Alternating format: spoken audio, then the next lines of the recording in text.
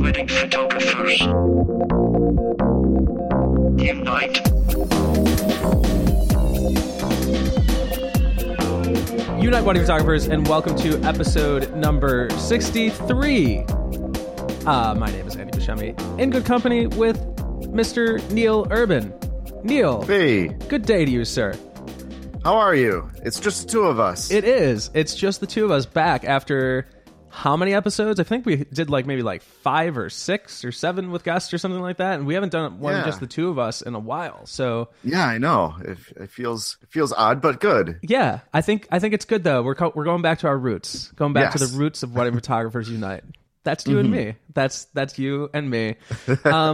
So Neil, what have you been up to lately? Gosh, I finally shot a wedding.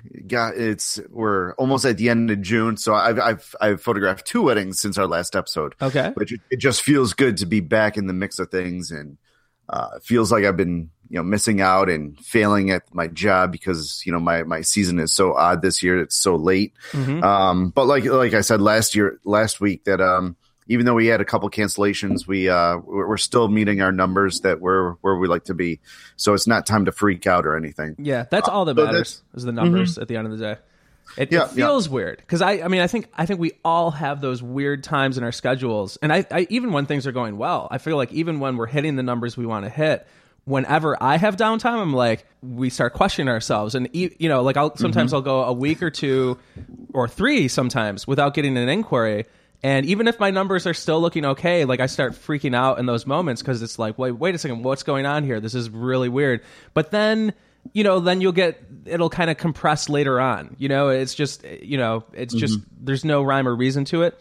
And that's why I think we always need to be positive, even when we're having those little moments of weirdness in our business, but it just is what it is. So that's good. You shot your first 2 weddings recently, and how did things go? Mm-hmm.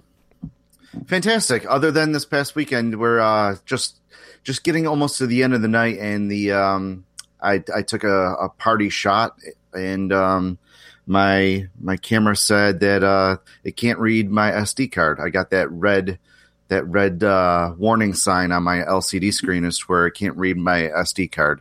So that's a little bit of a freak out moment as to where you don't want to see at the end of a wedding. Yeah. But luckily, we're professionals, and you have these pro camera bodies as to where they have 2 SD cards. Yep.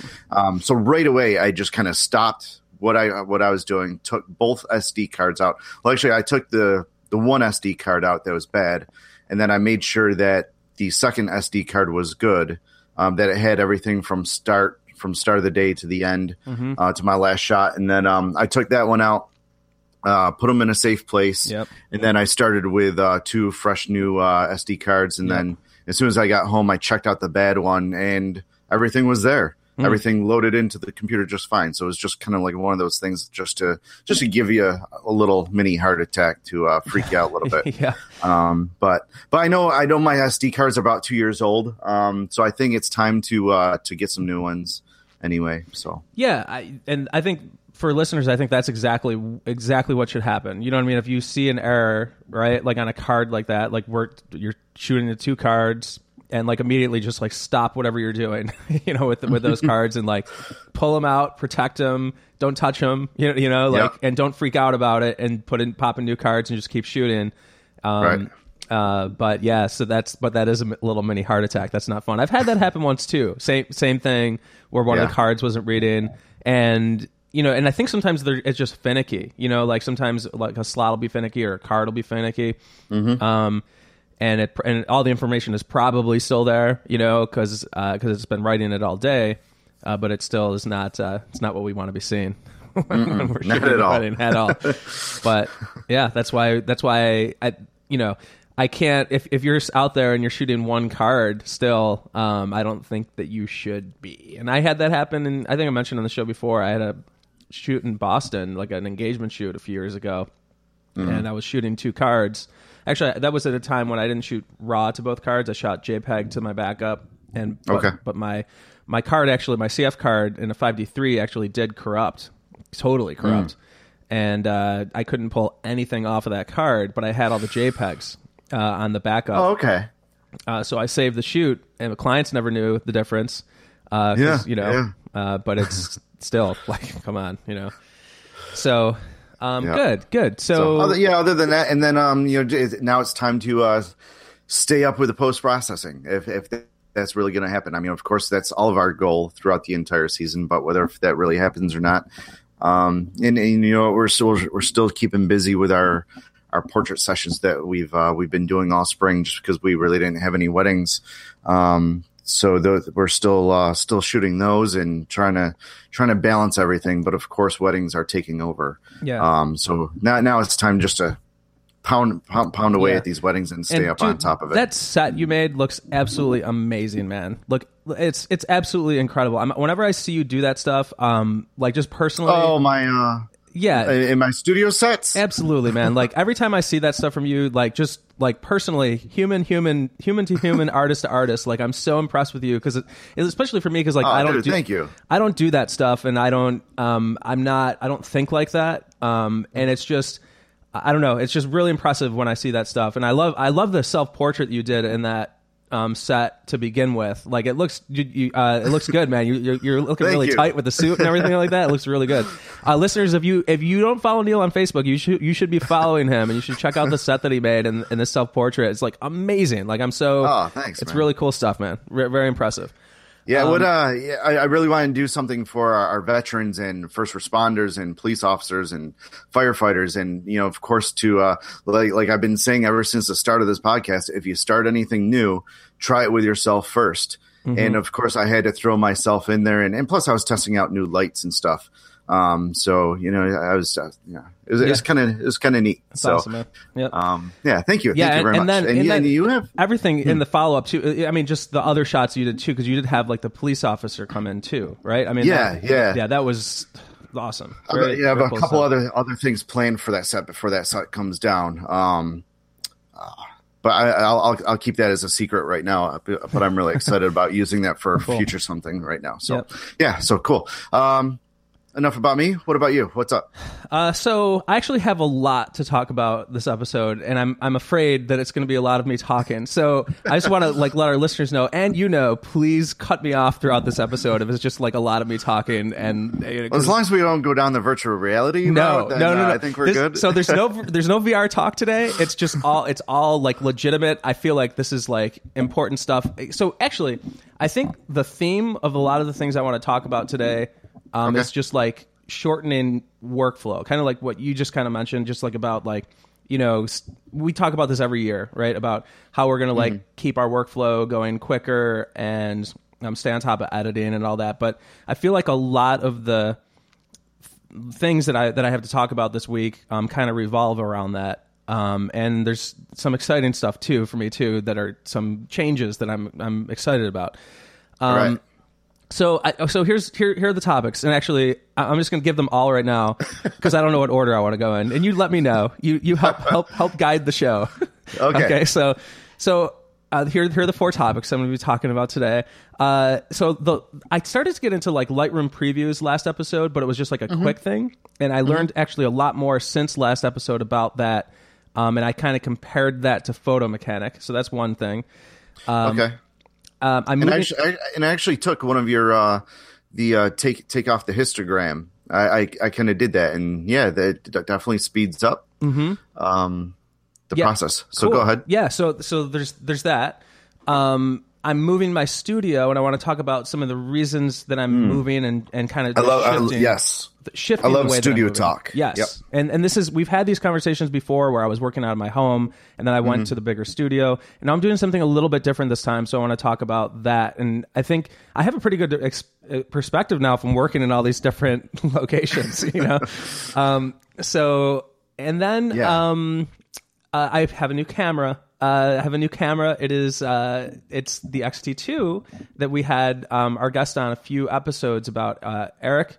And I had a second shooter that was using it, and I'll just want to talk a little bit about why I picked up that camera and how I'm feeling about it so far. So we've got the camera, we've got the previews, the studio move are like the topics that I'm kind of like throwing in. So what do we want first? What do we want to get into first? Anything intrigue you? Well, first and foremost, we should contact Fuji, saying that Eric pretty much sold you on the camera so he can get sponsored by Fuji. Yeah. Let's get Eric sponsored. So, okay. So we'll talk about the camera because that probably is the most interesting and exciting, so. Okay. Yeah. Let's get the gear stuff out of the, out in the open. Okay. So now I will actually say that from having Eric on, I actually wasn't interested in the camera, at all. I wasn't. I didn't really I was like, okay, it's cool, whatever. I can understand why somebody would want to shoot, a crop sensor camera and, and have maybe the autofocus not be as good as my D750. And I was just kind of like, all right, that's cool. It's kind of like a hipster camera and, that's cool. Good for Eric. You know what I mean? And good for all these other people that are using this camera. That's kind of was my impression after listening to him. Not to say, I hope that doesn't sound negative or anything. It's just, I always, in my mentality, I always want the best camera that I can be shooting with a wedding. If it's full frame is going to provide a better image, I want to use the full frame. If there's better autofocus in my D750, I want to use the better autofocus, so why would I get a camera that has those things that are worse just because it's smaller? It made no sense to me, So that was my impression, generally after, speaking about that camera. So a couple things led me down this path with being interested in this. And the first was obviously when we had that announcement with the Sony A9 and we got into talking about, the A9 and mirrorless and that's the future and being able to see through the EVF and, see what your exposure looks like and all this kind of thing. So that was the kind of thing that got me interested because I feel like, we both kind of agree that is the future. Once those cameras become an appropriate, price and everything like that, more people, why have a mirror when you don't need one as long as everything is just as good as our DSLRs? Correct. So that was kind of my mentality. And, if that Sony A9 was I don't know, maybe $2,000 to $3,000, I would probably have just picked it up immediately right now. But I didn't because it's I'm not going to drop really in order to get the body, the lens, move some equipment over. We're talking $7,000, and then I'd have to start selling off equipment and all this kind of thing. And I'm just no, it's not happening right now. It's not worth that amount of money, to do that in my business. It's just not. So, so a couple other things happened, that made me interested, in picking up this XT2. And that was, first of all, I was shooting, I've been shooting these weddings and a couple. One of my D750s has scared me recently, and that is I'm shooting. I always bring the two D750s, and also in the back of my mind, I've always been I really should have a third camera. I've been thinking that for a while. I always have a second shooter, so I'm not. So that's the reason why I don't have a third body with me in my head. For any full day wedding I shoot, I always have a second shooter. So I've never brought third camera bodies with me to weddings, because I've always thought, well, I have a second shooter and they have a camera body. So I don't, I'm not going to worry about having a third body. Sometimes I've had, something in the past, but so what has happened is one of my D750s recently scared me where the mirror was locking up. It's funny that it would be the mirror that was locking up too, but the mirror was locking up. Like in the morning when I got to the bride's house in the morning, I was getting an ERR message on one of my D750s, and the mirror was locking up and it wasn't doing anything. So I actually had to put my finger in there and play with the mirror in order to get it to not lock up.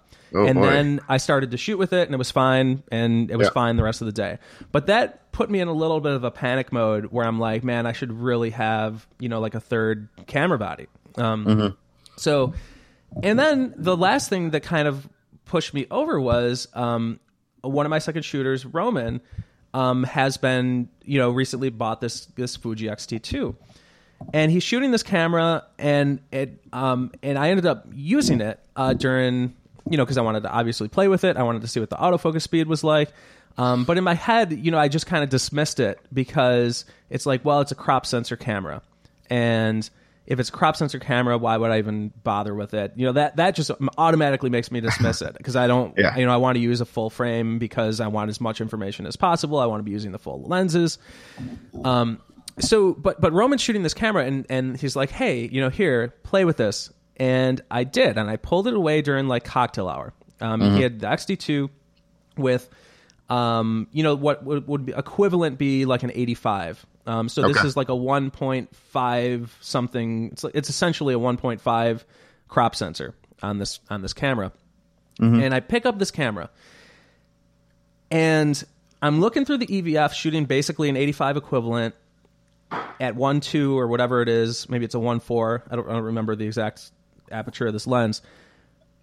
But when you do those candids in cocktail hour, and there's different light going on in the room, from like one location, like there's light popping in one side and light popping in another, and maybe there's a little tungsten kind of creeping in, you're in a weird lighting situation where if I was shooting that on my D750 and I'm taking those photos, I would probably, out of 10 shots, maybe like 3 or 4 would be not really great exposure, or maybe not usable, whatever, because maybe even more, because you can't really see, you don't really know exactly what's happening when you take that image, because you have to wait to see what comes out of the camera before you do. So I pick up his XC2 and I'm shooting this 85 lens, and I'm shooting these cocktail shots, and literally the thing, first of all, locks on focus almost instantaneously.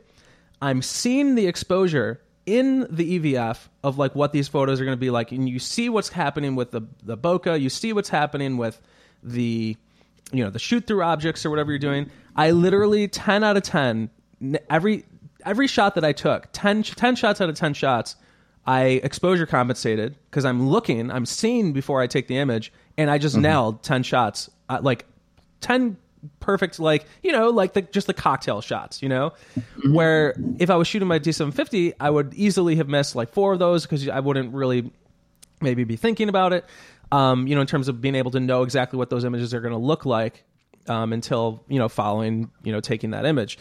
And the more that we shoot, obviously, the more we know the behavior of what's going to happen, when we're taking the photos, but that little advantage of cheating, what I call it is cheating, like looking through and seeing that EVF is huge. It is like an unbelievable thing. Being able to see what you're looking at and shooting before you shoot it. It's like, it is actually, from a workflow perspective, there's way less junk to like look at later when you're able to like be able to expose and see what's happening. So I nailed 10 out of 10 of these images, and then this camera just feels right. Actually, I've got it right here. So it just feels right. Is that the battery grip that you have on there? Yep. Okay. So this is optional. Yeah, the battery grip is optional, but it's almost required if you're going to shoot with it professionally, because with the EVF, the batteries are not going to be quite as nice as like what we're used to with the D750, where one battery makes it all day. Okay, I was going to say that kind of defeats the purpose of going to a lighter, smaller body. Yes, and it's still a little bit lighter. So it kind of looks like my old D3S from this. From here, it's still much lighter even with the battery grip, and it's not about, for me, I'm not necessarily moving to it because it's lighter, and I'm not necessarily totally moving to it either. We'll talk about that in a second, but it is. It's definitely lighter for sure. Like this with a battery grip is way lighter than a D750 with a battery grip and an equivalent lens would be. And that's part of it too, is like my back has been kind of like hurting me shooting these 2 D750s recently, with my, the hold fast stuff. So there's the 3 batteries in here. There's the two in the grip, and then the 1 inside, and then that pretty much makes it through a full day. Okay. I shot it the other day at a wedding, and I really kind of went in expecting, okay, I'm just gonna, I got it on like a Thursday, and I had got it on Friday, and I had a wedding Saturday, or it was the next day, whatever it was. And I'm like, okay, and I played with it a lot. Obviously the day I got it, I wouldn't just go into a wedding without like knowing it to the point where I would know exactly how it functions, or at least in the main things that I would need to do. But it's so easily laid out where, you have a dial for your shutter speed, you have a dial for your ISO, you have a dial for exposure compensation, and then your aperture is directly on the lens. So everything is like, it's like, if as a photographer where we just want that quick and easy access without like playing around with menus, everything is just literally right there. And pretty much, I think, in the best of ways. So that was the other thing about it too. There's this feel to it that is just fun as hell to shoot it. It feels like something new and not, when I got my D750, I actually thought the D750 was kind of like a step backwards from my 5D3s in terms of like the feel of it. Because I like the ergonomics of that 5D3 better than the Nikons. I just always have. But this feels like something new. It feels like something fun. It feels like you're shooting like a Leica rangefinder or something, or just like something that just feels like, yes, this is right. Everything about this camera just feels right. Yeah. And so there was that feel to it too when I was playing around with it with Roman. So I got it as basically like a third camera as a backup, Okay. And something to play around with. And what's amazing about it too is that all the Yongnuo flash system that I already have that I use with my Nikons works perfectly flawlessly. Oh, good. With it. Good. So there's the 2 SD card slots that are in it, so I'm shooting backups, just like you would be, with the D750. So that was one of my questions. Yep, everything just works. It just kind of like it throws right in. And so the other thing too, I'm kind of jumping all over the place a little bit, but the price too. So the price was a big factor in my deciding to get it as essentially a backup, because the camera body, the battery packs, which are like cheap if you get if you get the off-brand stuff, which is they're like like $15 to $20 a battery, maybe $20 a battery for the off-brands that are nice. So so I've got the battery pack, the body, and the lens itself, which I have a 23 millimeter. I just bought it with a 23 millimeter, which is a 35 equivalent, because as I wanted to shoot wide with it. Or I pretty much with my 2 camera bodies, I have a 35 pretty much on all day. That's my main go-to lens, unless I need to get wider. So this is basically like functioning as that. But so there's the price. I'm going in 2 different directions here. There's a price. Let me get that part over with first. Between all of it, it was about $2,200. That's not bad. Not at all. I've bought lenses, like a 70 to 200 lens that has cost more money than this camera, the body, the battery pack, and just everything included for $2,200, where I don't have to add anything else, because I've already got the SD cards, I've already got the flash system, and that's really all there is to it. It was a $2,200 decision. It was basically like the decision of a lens in my mind. So to have another, third backup option. But what is crazy about it is that like I said, I was starting to get into before, now I'll shift into that gear. I really expected on that first wedding to really just only use it for portraits in the morning. With the bride, I was like, okay, that'll be great, in particular with portraits in the morning, because it's 35 millimeter. I'll be able to see what's going on when I put the bride in front of the window light. This kind of thing. I'll be able to see exactly exposure, and absolutely it worked, amazing in that situation, to the point that I did not expect to do this. I shot the thing all day. Like, I was ready at any point, if there was something that threw me off or something was a little bit different, I was okay, I'll grab my other D750 and I'll go right back to that. But there was no reason for that the entire day. The whole day I shot this thing, for everything, like literally every example throughout the day. I was doing off-camera flash stuff with it with a couple. I used it at the reception. I was shooting reception portraits with it because I wanted to, the autofocus stuff. I was interested in that, but the autofocus stuff at the reception I put to the side because I didn't want to mess around with not hitting shots, because I know that was my only area of concern with this camera. Mm-hmm.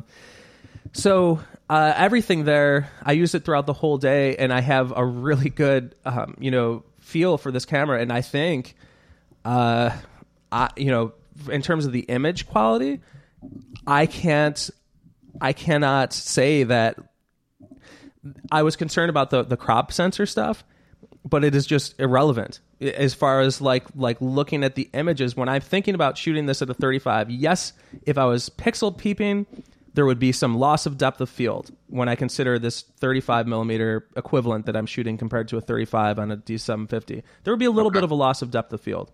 But on a 35, who really cares about that, right? Generally speaking. Yeah. Because if you're shooting wider, you usually want to, get a little bit more. So, not always. Yeah. But it is just insanely impressive, the image quality. And then the other thing too was dynamic range, right? Because we moved to these D750s, or I moved to my Nikon. Next question. Yeah. Yep. I moved to the Nikon specifically because of dynamic range. And the Canon 5D3 just was not even close to that D750. And this XT2, it's not the dynamic range. So I did test shots with Roman's camera before I bought this camera. So I did a lot of test shots and was looking at the files before I decided to even buy it. And I did a test shooting at 100 ISO, and that same test that convinced me to get the D750, where the guy, the UK photographer, I forget his name, did that test, and I've referenced that article before on the show. But so I took an image at 100 ISO, 5 stops under, so essentially a black image, and then bumped it back up. And on the Nikons at 100 ISO on the D750s, you can recover fully back to 0 on the Nikons. On this Fuji, you're not going to get 5 stops, but you definitely are going to get 3.5 to 4 stops recovery. Not bad. Not bad. No, not at all. And still, even when you compare it to like the 5D3s that I was shooting, it's night and day. Like it's incredibly impressive. To the point where I very rarely need more than 3 stops of recovery if I am going to decide to underexpose and then bring things back up, which I do a lot on the D750s. But you can totally do that on this camera. You just have to realize, okay, I should keep it within 3 stops instead of the 4 or 5. Yeah. High ISO is I would say equally on par to a D750, slightly less, but not. You're really picking hairs. You're really being really super picky because 12,800 on the XT2 is I would say just as clean, almost as clean, to the point where you're not going to really notice unless you really pixel peep. It is an impressive camera. I'm kind of like in love with it. Like I kind of just want to like I'm excited to shoot. Like I'm always excited to shoot, but I'm like excited to shoot because there's this thing about it where I didn't expect to like it as much as I do, but it is just like I'm in love with this thing. I'm in love with it. It's amazing. It's light, you know what I mean? Like when I'm shooting it on each side. And it's also, the other thing that I want to say about it too is like we worry about, I feel like, well, if I was shooting with this small little iPhone-like camera, I feel like people would look at us, is this guy a professional photographer, right? There's that mentality. But it also like has the right amount of lightness and feel where it still looks like a pro camera, where like people aren't going to question, is this guy a professional? And I hate to say that like that, because it really shouldn't be an issue. And I think, as these cameras get smaller, it'll be less of a concern and people will just come to expect, it doesn't matter because it's, it doesn't matter. But, so it also has the right feel and just everything. I love this camera. Like I love it. It's incredible. I'm kind of considering moving, but there's no real reason to. Like I love my 135, the Nikon stuff, but it is, I could see myself wanting to shoot both because they're actually so reasonably priced too. Yeah. I don't know. I'm in love with the camera. I'm so impressed with it, way more than I thought that I would be listening to like other people talk about it. So maybe now I don't know if I'm impressing. Maybe you're thinking, well, who cares? Because because I still feel like that. Do I need this camera? No, I don't. I wouldn't need this camera. I could have picked up another D750 and that would have been fine. But there is something about wanting to also kind of like stay on top of the changes that are happening too.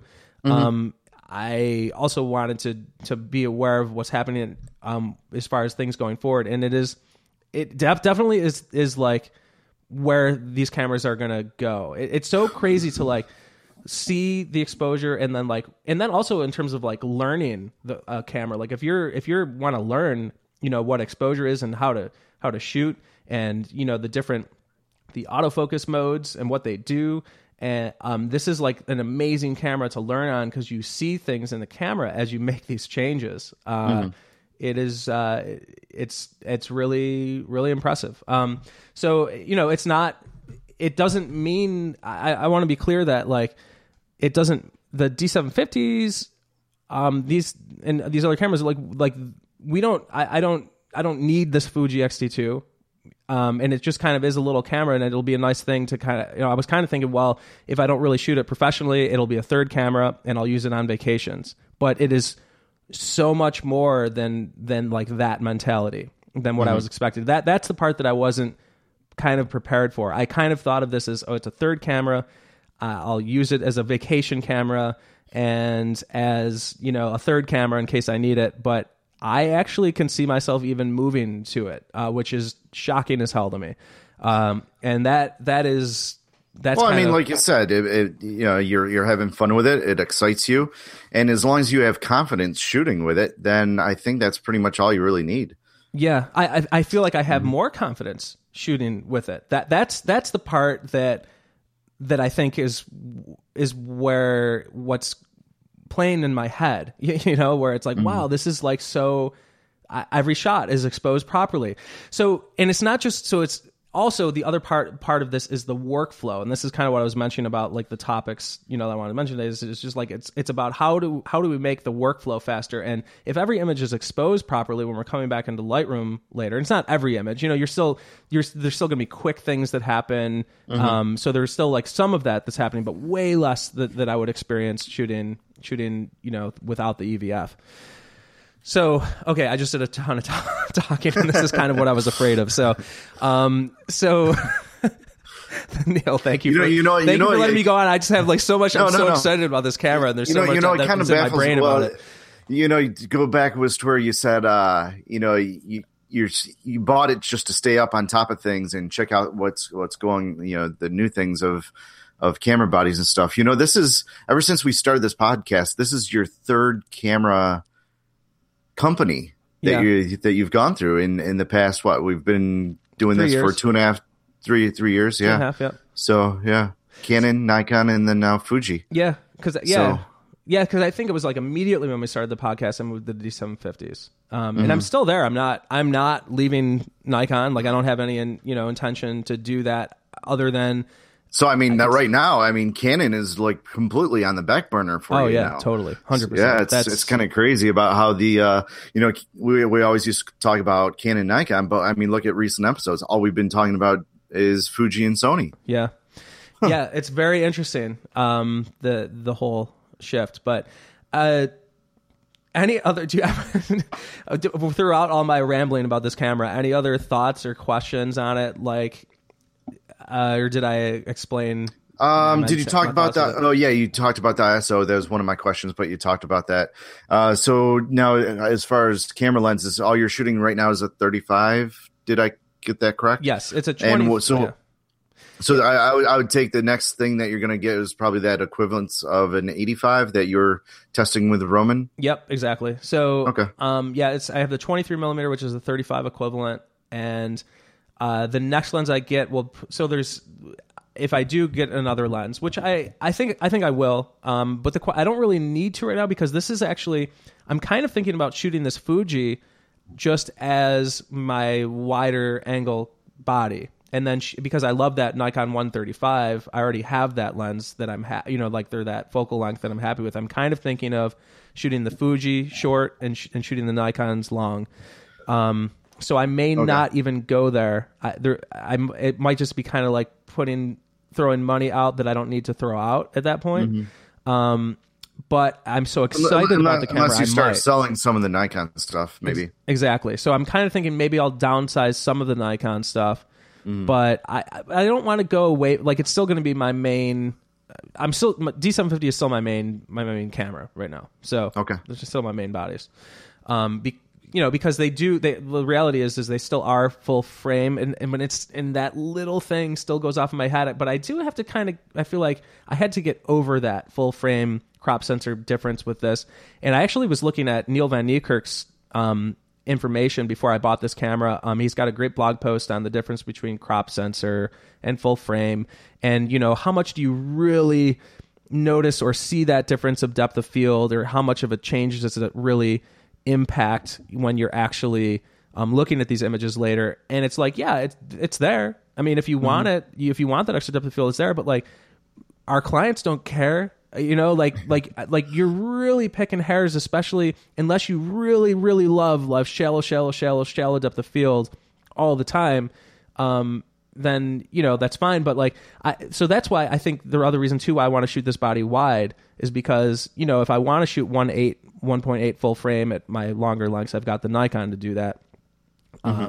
If you know, if that's what the look that I'm looking for. So, I hope that was interesting. I don't know if it is or not, you know, from a listener standpoint, or if it's just a bunch of me rambling on about a new camera. But it's a nice addition from Eric's episode. Yeah, but it's just the mentality of that kind of camera. It's I don't know. We'll see what happens, because I don't really know how I'm gonna shift or move with it, or if I'll just. I think I'll, for the next few months anyway. I think it'll mostly be what I just mentioned. It'll be my wider body camera. And then I'll use the Nikons for the longer stuff. Nice. Yeah. Nice. So, listeners, we do have an assortment of handpicked information that's relevant to you, but just in case you forgot your place and space and time, this is Wedding Photographers Unite, a bi-weekly wedding photography podcast for wedding photographers. By wedding photographers. Thank you, Neil. The show goes live every other week, and while we're at it, please do leave us a review in iTunes, subscribe in iTunes, and help us help you by sending in your questions to info@weddingphotographersunite.com, or connect with us on our Facebook group, which has kind of became like the de facto way of just like talking to us, you know, or like getting involved in conversation within our group. You know, post the episodes, you know, so like I've been just like making a post on the episode itself, and that's a good way to kind of comment on the episode. You know, the website stuff, I don't think people don't use that anymore, you know, with the comment system on there. So find us on the Facebook group, and yeah, we'd prefer to talk with you rather than at you. It's like a post-episode chat kind of thing. Yeah, absolutely. So kind of cool. So at the risk of me talking more about a new topic, I guess maybe because that maybe went longer than I expected it to. Now, did you want to get into the workflow part, or what's your next?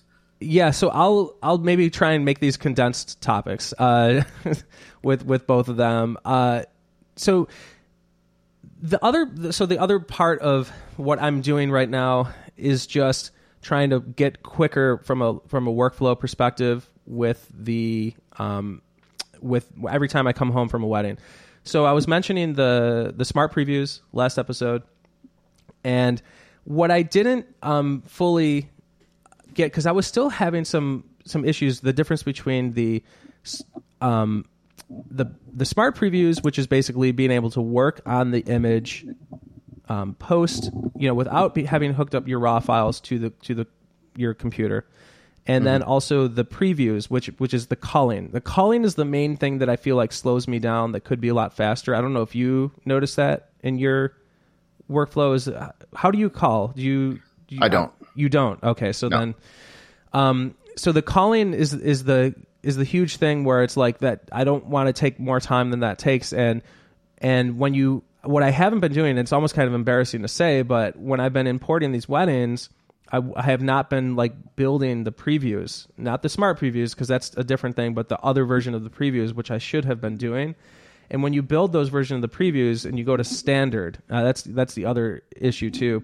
So you can do the minimal, standard, 1-to-1, different versions of the previews. But if you do, you know, like standard previews, and they're all built, when you're going through and calling in library mode, and also decrease that histogram and these kinds of things, there should never be any loading. And this is what I didn't understand. I would click the next image and I would have a loading, you know, like loading the image. And every time that load thing happens, it takes a long time to like be able to see the image, be able to preview it. So even after last episode, when talking about the previews, I was still having problems where that was happening. And I'm like, so I'm still, why am I still getting these loading screens every time I go to a new image? And I started to get really frustrated with Lightroom, because I'm like, this is I want to, before I start getting full into editing all these weddings, I want my workflow to be as quick as possible. So I even was like, all right, this is enough. I'm like, let me check out this Photo Mechanic program that everybody keeps talking about. So I downloaded it. There's a free version of it. And when you get into Photo Mechanic, sure, it works very quickly, and everything is, you'll click the next button. You can star your images or color coordinate them, however you're calling your weddings, and it is way quicker. So I was like, all right, that's great, but I also then was like, well, this is still, I don't want this extra program before I go into Lightroom. I just want to import everything to Lightroom. And I've heard, like if I do it the right way, there shouldn't be this loading delay. And the reality is there shouldn't be a loading delay. I wasn't doing the previews the right way. So I was building minimal previews because I thought that would, be a quicker way to like look through. But it turns out I should have been building the standard previews. That's one component of it, I believe. If listeners, if you're listening to this and you know something a little bit more about this, please feel free to correct me on this or send us a note or just on the podcast episode in the Facebook group.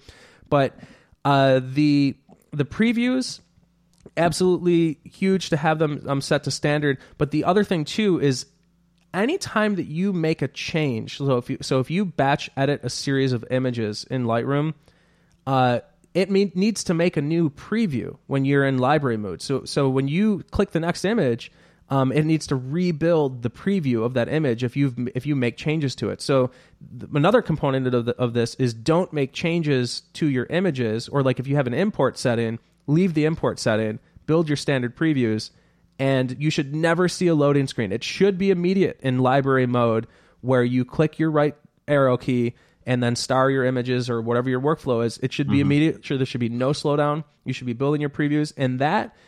Let me tell you, I am going through this calling process. So I didn't want to deal with Photo Mechanic because that's a separate program, and then I got to re-import things and do all this nonsense. I want to do it one time. I want to import that into Lightroom. And when you're doing it the right way, if you've done it the right way and you're on a decent machine, there should be absolutely none of that loading stuff going on. You should right arrow over, star, right star, and I can edit. That is shaved me, at least 45 minutes to over an hour of calling time per wedding, maybe even more. Yeah. Because everything is immediate. There should be no waiting. It's like bang, bang, bang, bang, bang, bang, bang, equally as fast as Photo Mechanic. Nice. And that's the huge like revelation that I've had with it. It was even since last episode where I'm like, I was just like, I need to absolutely make sure that I'm doing this as quick as possible. So I did all this like research on Lightroom and improving the calling speed. And that's basically where I finally have like reached the mecca of, wow, Lightroom's actually amazing to call as long as you do these things and you build the standard previews and don't change your images before you go in. And so it has to rebuild the previews. So that's been a huge thing for me. And I hope that if you're listening to this and you call your weddings and you've been having this, it took how long am I mean, maybe I'm just dumb. I don't know. I could be like a seriously dumb human being. But it took me like 7 years to like figure this out, within Lightroom. And now this is going to save me tons and tons of time. And it literally has. It's like, it's amazing. It's incredible. It's all I've ever wanted, in terms of like being able to call through a wedding. So this is a huge revolution for me, in terms of my workflow process. Excellent. I will forward that to my color. Yeah, totally. And I hope that, again, I feel like this episode is, sometimes we have these episodes, and I just got a lot to say this episode, and I'm sorry. It's good. I'm sorry. Good. I feel bad, but it's just me talking about all of that studying that you did, and you just put it out there for our listeners. It's all free. I'm sure, it took you 7 years to figure all this out. And now our listeners that are brand new photographers, amateurs maybe, they have that 7 years of knowledge, information right there. Yeah. Or I'm just a seriously dumb human being. Or they already knew it. Yeah, and they already knew it. They've been importing the standard previews and had no problems from the beginning. And it just, exactly. It just takes me 7 years to figure it out. I don't know. Maybe it's somewhere in the middle. Hopefully it's somewhere in the middle. I don't really know. So anyway, and then, so my last topic, and I guess my last topic is just I'm moving my studio. I'm coming back to Buffalo, man. Yeah, I'm coming back to right. Buffalo. Yeah. And I'm moving my studio, and it's going to be a little bit different than. Yes, tell us about the about what you got planned. Yes. So basically, like I was working out of the house at one point, and then I moved to like the Ideal Photographer Studio, and I've been very happy there, and it's been awesome, and it's been great. But I also, and this is back in Rochester, but I also, the whole time that I've been here this past year and a half or so, it has been, I've shot in studio maybe three times because I've been so busy, and my business is based on weddings, and I feel terrible saying that, that I've really utilized this beautiful big studio space maybe three times. But the reality is that I'm a wedding photographer. That's the crux. That's the main thing of my business. And anytime other than that, I almost, I'm shooting outdoors when I'm doing these family sessions or, these, portrait shoots and this kind of thing. Like that's just what I've been getting hired for. And I feel like there's been less commercial work in Rochester. Like even the Lilac Festival thing, that was an outdoor shoot, so it's like, right. I've had very little in-studio work at all in Rochester. I haven't promoted it or put it out there because I've been busy enough where I haven't wanted to, but at least, but now it's like, so I'm like, I'm spending all this money on the studio space, not using it. I'm not building Neil Urban sets in my studio. I'm just not, So like, which I can't actually justify had it. something to add to this conversation too. Perfect. So, Thank you. but no, go ahead, continue talking. No. If you have something to say, please.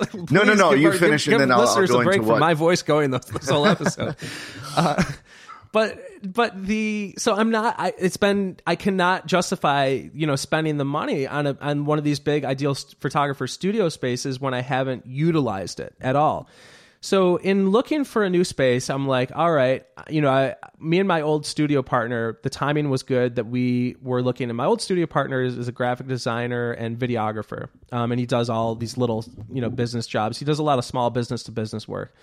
And, it's as great as a studio partner because he's not a direct competitor. And, that's pretty much what you want as a studio partner. And he's a good, he's a good friend too. So it's like all that combination of stuff was good. So we went around looking, and we were looking at some of the bigger spaces and kind of redoing something similar. But so we found this spot where this ad agency out in Buffalo basically bought this nice building, and very smartly for them, they have in all these offices within there, basically to utilize other creatives. Number one, to pay their rent, or to pay their mortgage for the building. But number two, when they have these gigs, when they have these projects, because they do big ad agency work, when they have these projects, they want to kind of like utilize the people that they have in these creatives that they have in their space, potentially, depending on the project or whatever they're doing. They're just going to have these, 7 to 10 offices filled with creatives where they'll be able to take advantage of that if they want to. So the space is amazing in the sense that it had, so actually here's the one thing that I needed to get over. It is absolutely not that the Ideal Photographer's studio that has the exposed ductwork and like the wooden beams and, the hardwood floors. It's not that. And so I really hesitated going into this because of just that. But here's the thing. It has a decent sized office where I'll be able to get a couch and get a meeting area in there and get a desk in there and be able to edit. Decent enough for me. And they have a studio there that I'll be able to sign out with Google Calendars when I want it. I'm cutting my rent in half. It's great for networking. They actually have showers there because it used to be like an old medical building. Oh, okay. So who knows? You know what I mean? Like if I ever need to shower, But it's like I had to get over the Ideal Photographers thing in order to be interested in this. But I don't know how it's going to go because I might not feel good about it, when I get there, when I start having clients meetings. But I also think that our clients don't give a shit. I don't think they care as much as I think they do. Okay. Oops. Not only that, but like you said yourself, you shoot on location all the time. That's your business. Your business. You need a meeting space for your clients, and that's pretty much it. You have a little home, and then you can. And that's what it is. Yeah. After having a home office and then a shooting space and all this other stuff, I think you kind of know your business and what your clients want and expect out of you. So yeah, that I think, man, is like the biggest thing that I've come to realize this year is like understanding what my business is, and this combination of I do. Like I want to like I have a little bit of a faster workflow, and like I've come to realize that I'm just not the guy like Michaela with the prints and all that. Like I'm not good at it, man. Like I'm not I'm not good at showcasing that stuff. I'm just not like I am good at showcasing the albums because that's something that I internally absolutely want my clients to have. Like if they don't, I'm sad. My heart is sad, but like I've just come to realize like I know where I fit within my business within the past year, and I'm honing in on that and trying to make the workflow quicker. So it's taken me many years to get here, but now I kind of know, and so the studio space I think is ideal for that. And the other thing about it is it's month to month. So if I want to go back to something different, I'll have the option to do that. But I think I'm going to be pretty happy there as far as the space goes. I hope that this episode is somewhat helpful, like in terms of like thinking through like maybe how other photographers' workflows might compare to this. As far as the camera, the Lightroom thing. I hope that helped, and then maybe the studio move. I don't really know, but I hope that it was helpful information. If not, I'm sorry. You can let me know in the comments for this episode, and I'm sorry that it was so much of me talking. I hate when it's that episode, and maybe I shouldn't apologize for it. I don't know, but I hope that it was okay. As long as it'll help our listeners, that's all that matters, and entertaining too. I hope so. I don't know if it was entertaining. I don't know. We'll see. I'm getting really self-conscious this episode. I don't know what's happening. This is just pick up your how many episodes in are we? Feel confident again. How about that? Yeah, we're going 63 episodes, and I became self-conscious on episode 63. I don't know what's going on. I'm sorry. So I'm going to stop apologizing. I'm going to be confident in the episode in the information that I'm giving to our listeners this episode. I hope it was good. Neil, next episode, we're going to have you do most of the talking. Okay. I want to balance this out. All right. If that's cool with you. Sounds good. Sounds good. So anything else, before we go this episode? No, sounds good. Okay. Well, I gotta save what I gotta say for next episode if it's gonna be my episode. Wait, but didn't you say that you had something to say? There was at one point where you were like, hey, yeah, but we'll save that for the next episode. No, we should have more information. Okay, all right, okay. So listen, next episode, it's going to be all about Neil. So I want you to be prepared in the 2 weeks that we have between this episode and next episode. I want you to be thinking about topics. Matter of fact, I'm not even coming to the table with any topics. Sometimes we talk before the show. We're like, hey, okay, so the next episode we'll have James Kelly back and yeah, okay, and Jim and Cammy all at once. How about that? Yeah, that sounds good. Maybe we should. It actually is super nice having other people, like having the mix that we've had. I think that's been really good. Join us on our Facebook chat and let us know what you guys thought of those episodes, of having those guys on. If you guys enjoyed those episodes, which I hope you did, let us know and maybe we'll have them on some more. So yeah, actually, and legitimately, listeners, now, like, I'm legitimately interested in knowing, like, take this episode that you just heard.